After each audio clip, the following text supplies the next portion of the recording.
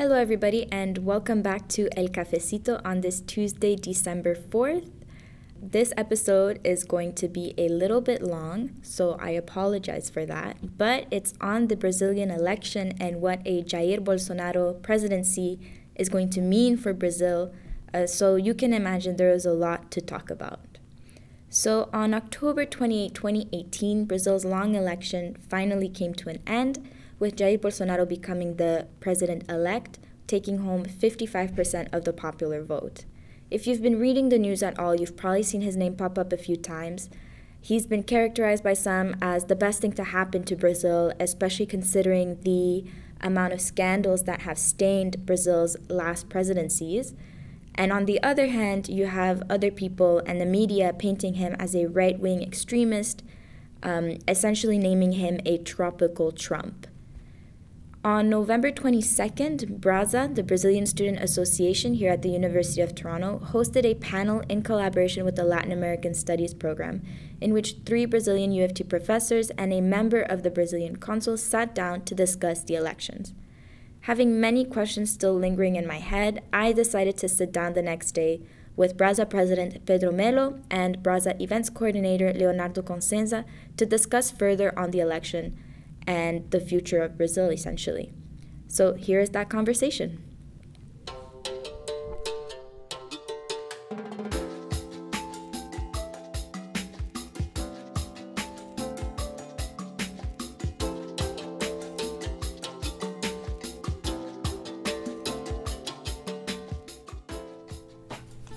Okay, so Leo, I was wondering if you could explain to us who were the 2 main opponents in this election, what were their stances.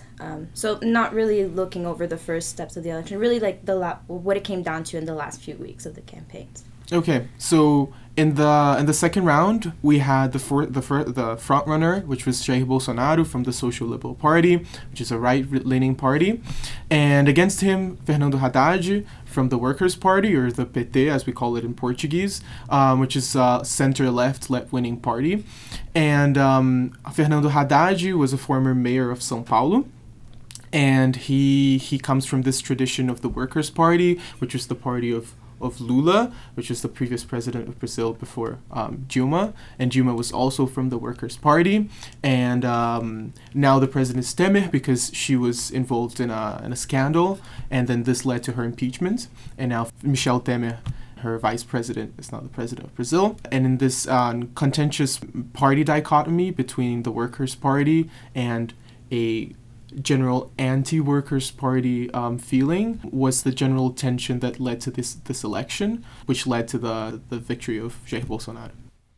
So from yesterday, a lot of the panelists made a point to bring up the intense polarization that this election created. Now, you guys were both in Brazil over the summer. Can you guys comment on this polarization? Do you agree with the panelists who were discussing? Did you feel that Brazil was really polarized, continues to be very polarized? I think one of the panelists yesterday mentioned that polarization began to happen in Brazil back in 2010 when there was bus tariff protests in São Paulo, and that spread throughout the country. After that followed the unveil of Operação Lava Jato, Operation Car Wash, that according to Professor Mariana Prado, the polarization really started there. Now, I don't see it as the starting point of it. What I see as the starting point is what the Workers' Party in Brazil in its 13 years in power created some tensions from lacking of policies that are not only inclusive for the marginalized populations but for the country as a whole, and then like most specifically at the expense of the middle class. So the middle class really felt that push and needed to actually take a position on whether or not to continue and keep up with the Workers' Party. So you don't think that the Operation Car Wash, which, by the way, was a huge investigation that sought to prosecute corruption. And the people who were mostly affected by this operation were people from the Workers' Party. And then we actually ended up having Lula, who's serving a 12-year sentence now. We ended up having Dilma impeached. Partially. So, actually, most of the politicians investigated in Operation Lava Jato, or Operation Car Wash, weren't from the Workers' Party. Most of the parties in the Brazilian parliament are involved in some form of corruption scandal. However, the Workers' Party got most traction in this operation because of the figure of President Lula. So he's a central figure in Brazilian politics since the democratization period in Brazil, because he represented the social movements and the unions. He got a lot of traction generally from the working population, and his social policies had generally polarized the Brazilian electorate. Most importantly, actually, the Workers' Party in 2002, it came with a platform of ethics. So one of its main points was being an ethical party, of being a clean party that wasn't involved in corruption scandals. However, many corruption scandals broke out after that. The Mensalão was the big one, which actually happened during the Lula government. And then now with Operation Car Wash, you had the second big corruption scandal where videotapes of recordings of Lula talking to Dilma, which is also the ex-president of Brazil, regarding certain illegal indications for the chief of staff. So these media ploys that were employed by Sérgio Moro, Judge Sérgio Moro, which is the judge that was in charge of Operation Car Wash, and now will be the next Minister of Justice in the government of Jair Bolsonaro, gained a lot of traction in the Brazilian media. So that's why Lula was such a central figure in Operation Car Wash, and that also leads to why he wasn't able to run for president, because now he's in jail. Yeah. So I'm seeing two stories. So you've got on the one side, it's an issue of political agendas, basically, and the middle class feeling that it's not being addressed. And on the other side, it's what you were touching upon, Leo, which is basically the left becoming so enveloped in these corruption scandals, which is actually something that one of the panelists brought up yesterday, was that Bolsonaro kind of rode that wave. So the rise of the right was mostly happening because people were disappointed in the left. Well, the thing is, the corruption scandals were, the right-leaning parties were also big in the corruption scandals. Mm-hmm. The center parties like PMDB, which is the Brazilian Democratic Movement, which is actually one of the parties that existed during the dictatorship period, was one of the parties that were most affected by corruption scandals. But people don't talk about it. And the reason why, and I believe it's historical in the Brazilian society, is that the Brazilian elites fear the poor. And why so? Our history of colonialism ingrained in the minds of the elites that the poor should be suppressed into this substatus, right? So not only the poor, but the minorities. And what happened with the Lula government was that the poor were able to see for the first time, the lower classes were able to see for the first time a member from their own class being in the presidency, which was President Lula. He was a former leader of unions in the Paulista ABC, that's the region, that's one of the most industrialized regions in Brazil. And he rose up to power in this platform of ethics. And being from the lower classes is the important point here, because he came from a clean slate, let's say. And being corrupted by the system imploded the expectations that a lot of people had for a leader that represented these lower classes. I think that in Brazilian society, we already expect to see the elites involved in these corruption scandals, and the political elites to be involved in these this micro politics of evil, let's say. Right. And then having this candidate that was supposedly a person that was honest, that came from the working classes, also become theoretically a corrupt man, is discouraging, right? So that's why corruption scandals with the Workers' Party got a lot of traction, and that's why Bolsonaro was able to lead this wave of anti-petismo, that's what we call it, so anti-Workers' Party. A lot of people that voted for Jair Bolsonaro weren't necessarily supporting his policies, they just didn't want to see what was there before. Right, so it was a cry for change, and Bolsonaro somehow represented that change.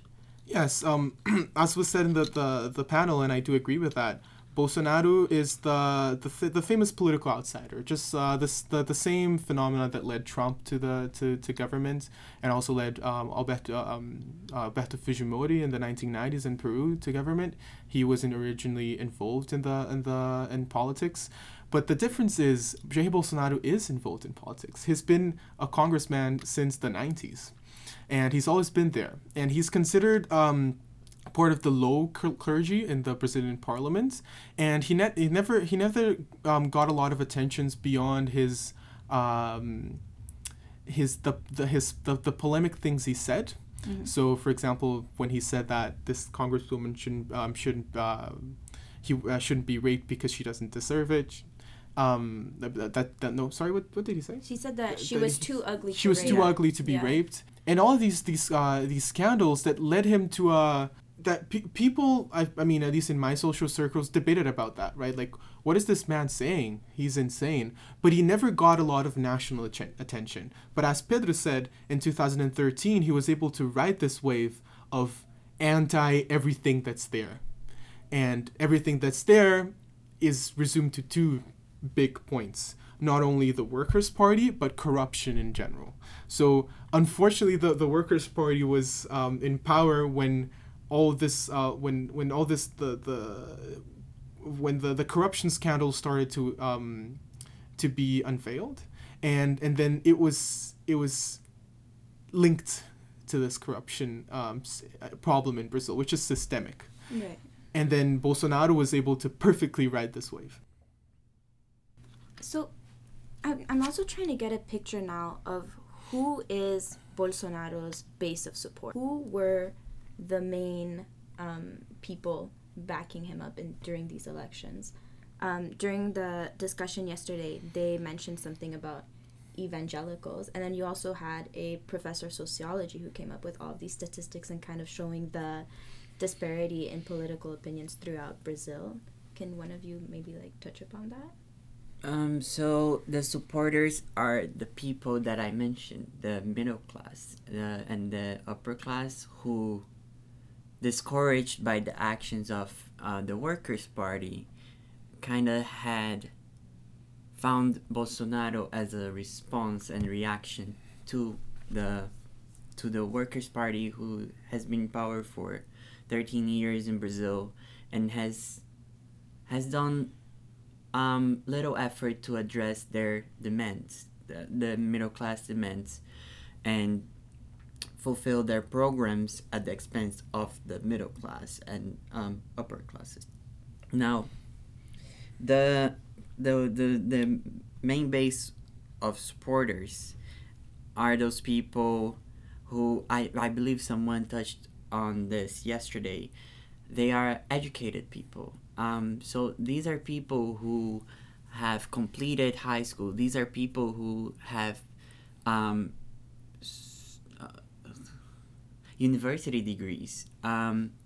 So these are not uneducated people who are, because I don't want to say that because they're benefiting from certain government projects, they will vote for the candidate by fear of losing out on their projects. I try to avoid this analysis of clumping Jair Bolsonaro's electorate into one big mass of conservative people, which I don't think it's exactly true. If you initially look at the map as was showed yesterday, was that if you look at Brazil, generally the Brazilian Northeast voted in mass for Haddad, which is from the Workers' Party, and then generally the Brazilian South and Southeast voted for Bolsonaro. But if you look at other different maps that divided into cities, for example, the more urbanized regions voted for Haddad, while the less urbanized region voted for Bolsonaro. So the differences are a little bit more complex than just conservatives, right? Although yes, evangelicals tend to vote more towards Bolsonaro than towards Haddad, because a lot of people think that way. I think it's important to put it, and then I can just no, because I mentioned that, but then I forgot to mention that the generalization is a problem, because it doesn't mean that everyone that voted for him sympathized for the ideology, Well, that's exactly what I was going to say. Yeah, right? Exactly. Because I just think it's important, because he said like what people clump it into a thing, and it's not exactly that. It's a little bit more complex than that. Yeah. Okay, so Bolsonaro's electorate is very educated. There are people with university degrees that you were saying, but then you've also got this politician who's making very, very scandalous comments, as you were saying, Leo. So what I'm trying to get to is that despite this electorate being highly educated, their support for Bolsonaro came from a place of words are just words, which is what one of the professors was saying yesterday, that okay, yes, this guy is saying a bunch of outlandish things, but that's not going to be reflected in his policy. That's not the way it's going to happen. What's wrong with that way of thinking, if there's anything wrong with that at all? So I saw a lot of educated people supporting Bolsonaro and the scandalous things he says, and I feel that is related to a phenomenon that was touched upon during the panel yesterday, which is this idea of the fearful right. Right before after the dictatorship, we had a general fear of putting themselves as right leaning, right? Even as liberals. So you tended to be towards the center and center left, but never a right leaning person, because of this memory of the dictatorship period. And Bolsonaro was exactly the person that was vocalizing all this. I'm not going to say oppression, but this avoidance of the right. So he was able to vocalize all this repressed emotion, I'd say, of the right, and even people that are homophobes that are racists. Like this is systemic and happens a lot in Brazil, and I've seen this happen so many times. And it happens not only among the elites; it happens everywhere. So he was able to vocalize all this repressed anguish, not only against corruption, against the systemic corruption that happened in the Brazilian parliament, but also the Workers' Party, which generally tended to benefit the lower classes, and also these social issues that date back to the dictatorship period and even before that. He worked as this magnet for all these different factors that united people that thought in very different ways, however, were able to identify with certain specific things that he would say. So although he was a homophobe, we had even LGBT movements that were supporting Bolsonaro, right? Wow. Which is bizarre, but they were supporting Bolsonaro because okay, he talks about all these. He's a homophobe. However, he's against corruption. However, he's against the Workers' Party. So I think it's a ranking of priorities. People would just cherry pick the things that he said and vote for him. And I also heard that he also had a very heavy campaign around the issue of security and the issue of being hard on crime, of getting carte blanche to drug traffickers, giving more power to police officers. Was that an issue that also sort of overrode all of these politically incorrect and discriminatory comments that he would say? Well, yes, and I coming from Rio, it's important to talk about this because right now Rio is undergoing a military intervention, which was signed off by President Temer, and which was a political move. Rio, as you can see in a lot of statistics, is not the most murderous capital in Brazil by far. So the Northeast tends to be the most violent region in Brazil. However, the perception that the media created of the violence in Rio led to this military intervention, and that says a lot, right? So this political move got a lot of traction towards the Temer government because he was seen as the person that was trying to solve the security issue in Rio, which isn't even that bad relative to the other regions in Brazil. The people that vote, they want to see action. They want to see something happening. And after several years of inaction, I feel there's a need now for extreme change. And this extreme change could come in some form of militarism, right? As was seen in the intervention, and as reflected by what Bolsonaro says. But also to comment on that, I'm from Natal, and just a study came out that Natal is the fourth most dangerous city in the world, with a homicide rate of 102 per 100,000 inhabitants. That statistic, what it shows me is that people don't vote for the candidate on the premise of one fulfilling one of his policies, or because he advocates for security, for more for a safer country. Because Natal is the capital city in the northeast of the northeast state, Rio Grande do Norte, and historically we have always elected the Workers' Party for the presidency, and this last campaign, the governor, I believe, is the only governor for the Workers' Party elected in the region. So that shows that it's not because of one. It's what I'm trying to say is that it's not one policy that makes people vote for him, because if it were, then we should be like the Bolsonaro should get the most votes in Natal, and it's not the case.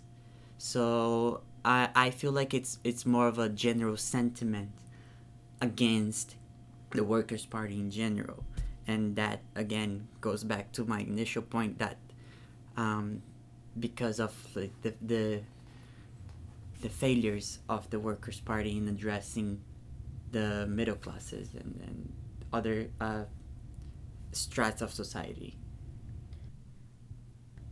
What do you guys expect from a Bolsonaro presidency?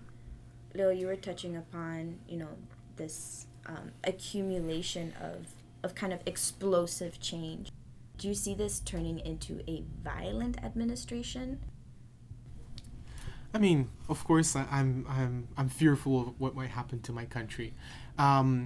Certain things are easier to change than others. For example, foreign policy is something that can be easily changed in Brazil, I feel, because it's less contentious. People don't really mind. Other than, I guess, the Venezuela case, which is very specific, people tend not to argue about foreign policy. So this is something that he'll be able to easily navigate towards his own benefit. Although it has already backfired. So, for example, the last week, what happened was that Bolsonaro announced that he wanted to change the Brazilian consulate embassy from Tel Aviv to Jerusalem, and this backfired in the Middle Eastern nations, for example, because Brazil was going to have a conference in Egypt, and it was canceled 2 days prior to the event, and that is obviously a sign of the Egyptian government, but also Middle Eastern nations in general, against these forms of policy.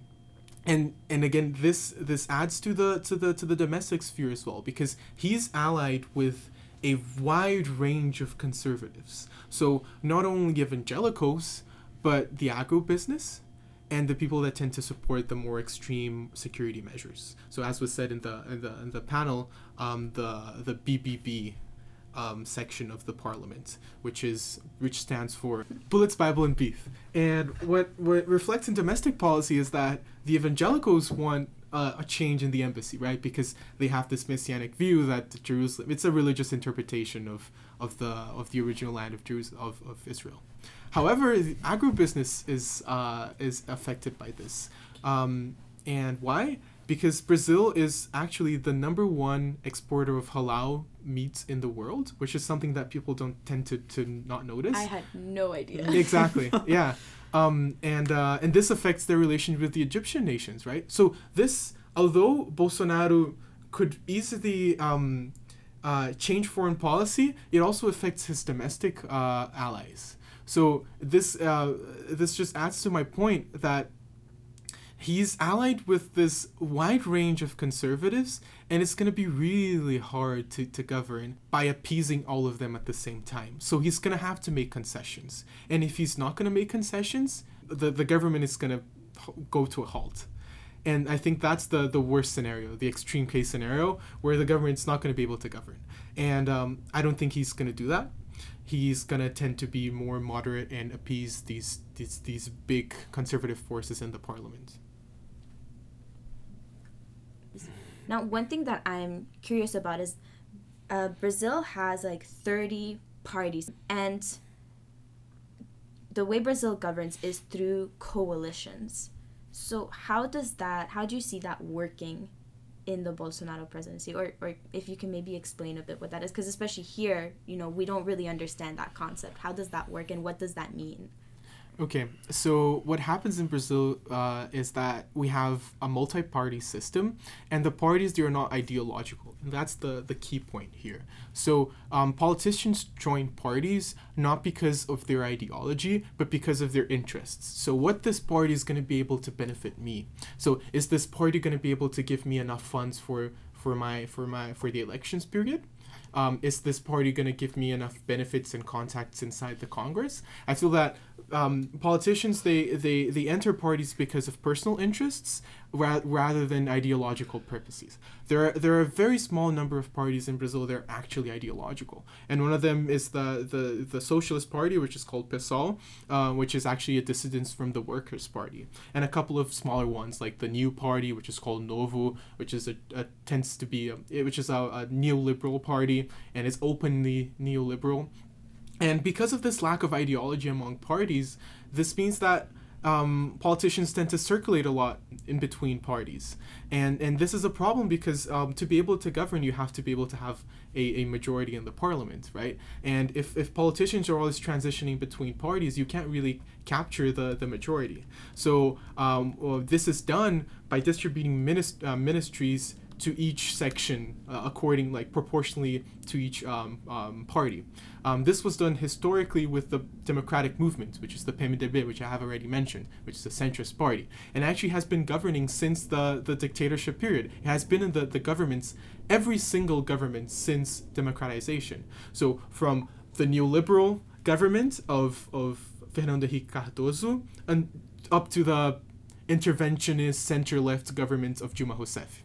So this is a party that cross-cuts Brazilian politics since the democratization period, and with a reduction in this in the centrist power and a greater polarization in the Brazilian parliament, this system of coalition presidency, which is to allocate ministries, for example, allocate ministries proportionally to every party, might be a little bit harder, because you won't be able to attract as many people from the center because they tend to be more polarized in the different parties, which doesn't mean that they're ideologically polarized. It just means that that they tend to be more attracted towards extremist ideas, but not ideologies, which is something very important to notice. Because Bolsonaro, although he has very extreme ideas, he's not an ideologue. He doesn't have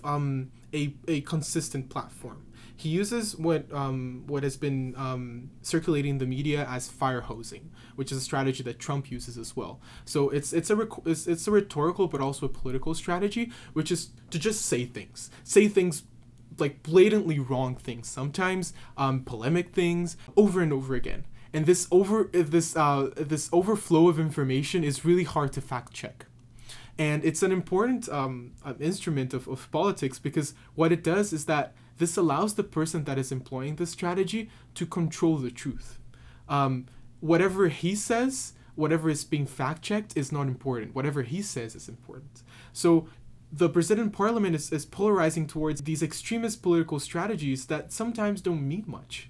They're just extremists to be extremist, to counter whatever is in the other side. So I think it's going to be really hard to use the regular systems that have been employed since the democratization period. And this could lead, again, as I said, to Bolsonaro appeasing his conservative base, or a general paralysis in the system. Pedro, what do you expect from a Bolsonaro presidency? Not from a Bolsonaro presidency, because he would not govern the country by himself. What we saw with Operation Lava Jato is a stronger judiciary system in Brazil that would never challenge the political elite before. What we also saw is a renovation of the Congress that has a record of the biggest renovation since the 1994 election, with 50% of the seats being renovated. We also saw that the Senate had a significant renovation. And these two allied, so a stronger judicial system and a renovation in the Congress. We had 27 candidates who were involved in Operation Car Wash, who were running for re-election but did not get re-election, which means that they lost foro privilegiado. And for those of you who don't know, foro privilegiado is a prerogative of jurisdiction of the Supreme Court that is given to parliament members, government ministers, president and the vice president, and members of the higher courts, a special jurisdiction, so that they can only the Supreme Court can carry out an investigation, imprisonment, and trial. So at the lower court, they can't. They're like almost untouchable.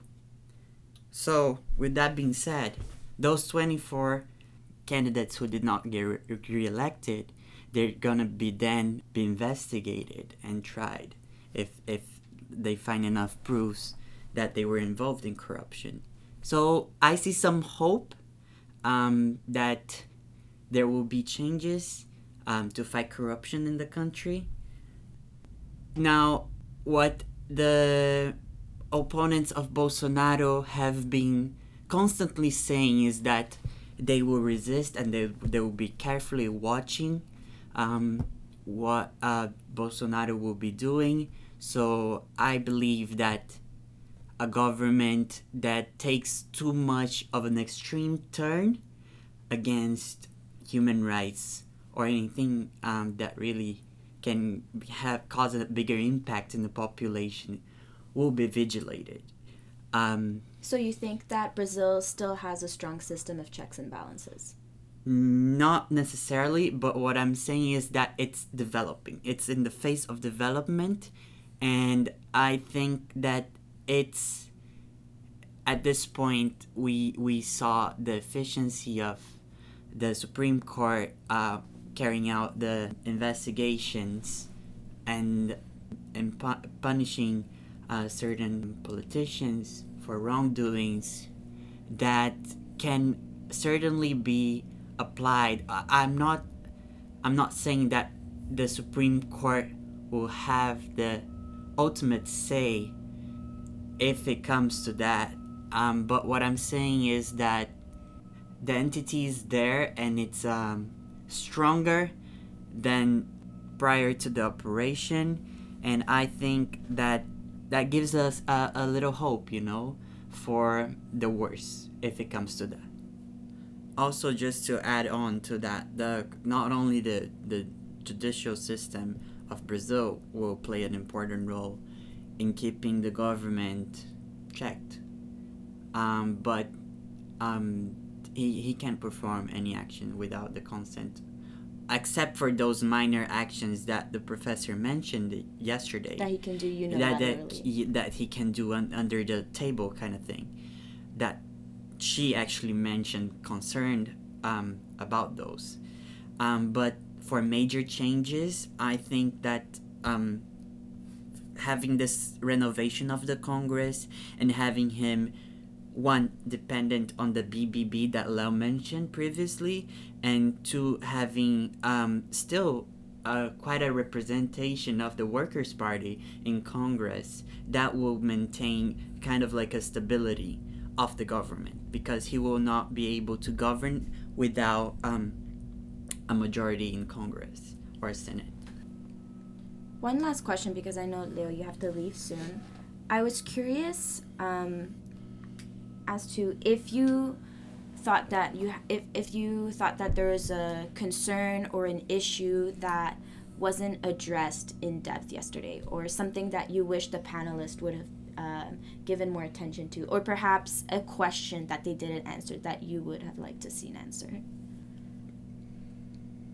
Well, I missed the ideological dimension of the debate, and it's understandable because we had a limited amount of time, and we were talking specifically about the Bolsonaro phenomena, it tends to be not as ideological as I mentioned, but I feel that we were missing a little bit of hope in talking about what are the alternatives that we have against Bolsonaro, because now we're going to have 4 years of probably a reduction in the rights that were established throughout the Workers' Party government, and I feel that we have to discuss right now what are the left wing alternatives and the left wing support that we need to have against this rollback that's going to happen throughout the 4 years in the Bolsonaro government. I'm not talking only about hope, but about organization, right? How we're going to organize civil society against this movement. I believe that everyone sees Bolsonaro as a threat not only to the minorities by his use of discourse, and as was discussed in the panel and very well put, his discourse is, the problem is not only his discourse, but the fact that he's high up. He's now the president of the republic. He's not just a congressman. He's not just a YouTuber. He's the president of the republic. A person like that saying certain things has a trickle-down effect in society. It changes the way people act, because this sets the precedent for people to act in certain ways that weren't permissible before. He sets the tone. I think that's important. And I guess what was missing, I feel, was how are we going to be able to organize not only in domestically but internationally against such a threat. The social movements have already responded to that. They will always be active. But what about the left-wing politicians? What about the centrist politicians? I feel that we're missing this debate. We're missing the debate on the alternatives. Not only for this, for the sense of hope, but the sense of a protection of an extreme rollback of our rights. So then let me ask you this: how do you feel about the U.S. Giving full support for Bolsonaro, and Bolsonaro basically saying, like, yeah, U.S., we have your backs, long live America, woohoo? Like, how do you feel as though that, where the biggest power of, like, the leader of the free world or whatever, supporting this regime that you think is going to be really, really unhealthy for the country? Well, it's I guess it's not a big of a change if we think about it, really. It's a change in the rhetoric, because now the president has a fine-tuned rhetoric with the president of the U.S., which is Donald Trump. They're both extremists. They both use fire hosing as a tactic. However, it's not going to represent big change in what has been happening. The U.S. has been a hegemon in Latin America since the early 20th century, right? The neoliberal policies that were implemented in the late 20th century in Latin America were because of the U.S., right? Because of U.S. backing of the IMF and the World Bank and the bailing out of the different debt crisis that happened in Latin America. And in Brazil specifically, we have seen this neoliberal tendency permeating all the governments, starting from the government, the end of the Itamar Franco government following the impeachment process of Collor, and then with the deepening of these neoliberal policies with the Fernando Henrique Cardoso presidency. And the neoliberal policies, they didn't really change in the Lula government. Although people see him as a big change in Brazilian politics, it again goes back to what I was saying of the fear of the masses that the elites have. This guy he comes from the masses, and therefore we must fear him. But really, he didn't really change much. Although he continued his neoliberal policy, the neoliberal policies that had been going on in Brazil. However, with some form of social change, he created a social net to be able to support the poorest of the poor that were being affected by these neoliberal policies. He softened it. It was a soft neoliberal policy, but it was still a neoliberal policy. The same monetary policy that was operated under Fernando Henrique Cardoso. And now we have the appointment of Paulo Guedes to the Ministry of the Economy. Now it's going to be called the Ministry of Economy because Bolsonaro has been announcing the creation of super ministries. So he's clumping up different ministries into big ones, and therefore creating super ministers, as they're calling in Brazil. And this man is the classic Chicago boy. And he's going to continue the neoliberal policies that had been going on in the Lula and the FHC period, and now in the Temer. Dilma was slightly different because she was a little bit more interventionist with her policies regarding the state banks, which eventually led to her impeachment. But now we have a blatant opening of neoliberal policies and a discourse alignment, and that's the important part here, because now we're not just we're seeing the neoliberal tendency in open air, and I feel maybe that might be good. That might be we're able to see what are the actual effects of these economic policies and of these social policies, because I feel that we can expect a rollback in social welfare, and this will lead clearly will lead to an impact in the poorest of the poor in Brazil. So I think Brazil has now the chance to link right-leaning policies to the bad effects that these policies have led in the region, which happened a lot in Peru in the 1990s, and I believe will happen now in the Bolsonaro government. Wow, so this has all been a very, very interesting conversation. I mean, how could it not be? Brazil is so important. It's the biggest country in Latin America. It's got I think it has like 40% of Latin American population and accounts for 40% of Latin American GDP. I still have so many questions that just don't fit within this hour, from an international relations perspective, which I'm sure you share as well.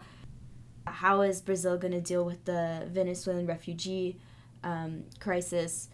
Does Bolsonaro's presidency increase the chances of some form of Latin American military intervention in Venezuela? There's so many things that are set into play with this Bolsonaro election, and I guess that it's just going to have to be one of those cases of we wait and see. January 1st, that's when it's going to take off. And yeah, maybe we'll have another talk in not February, maybe like in April or May. I don't know. See how things have progressed. I'd like to thank the opportunity of talking about my country, because as you said, it's such a complex and there are so many things going on that it's Brazil, that is a country that is often not talked about that much, at least not from my experience at the university.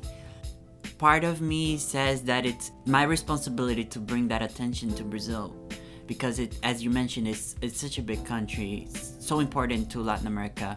It's the second largest economy in the American continent, and how come it's often ignored by like the international community? It's certainly a very, very interesting country that should get more attention. I agree. Well, Pedro and Leo, thank you so much for joining me today. I hope that you guys found this conversation to be engaging and insightful. And we will see you after the Christmas break.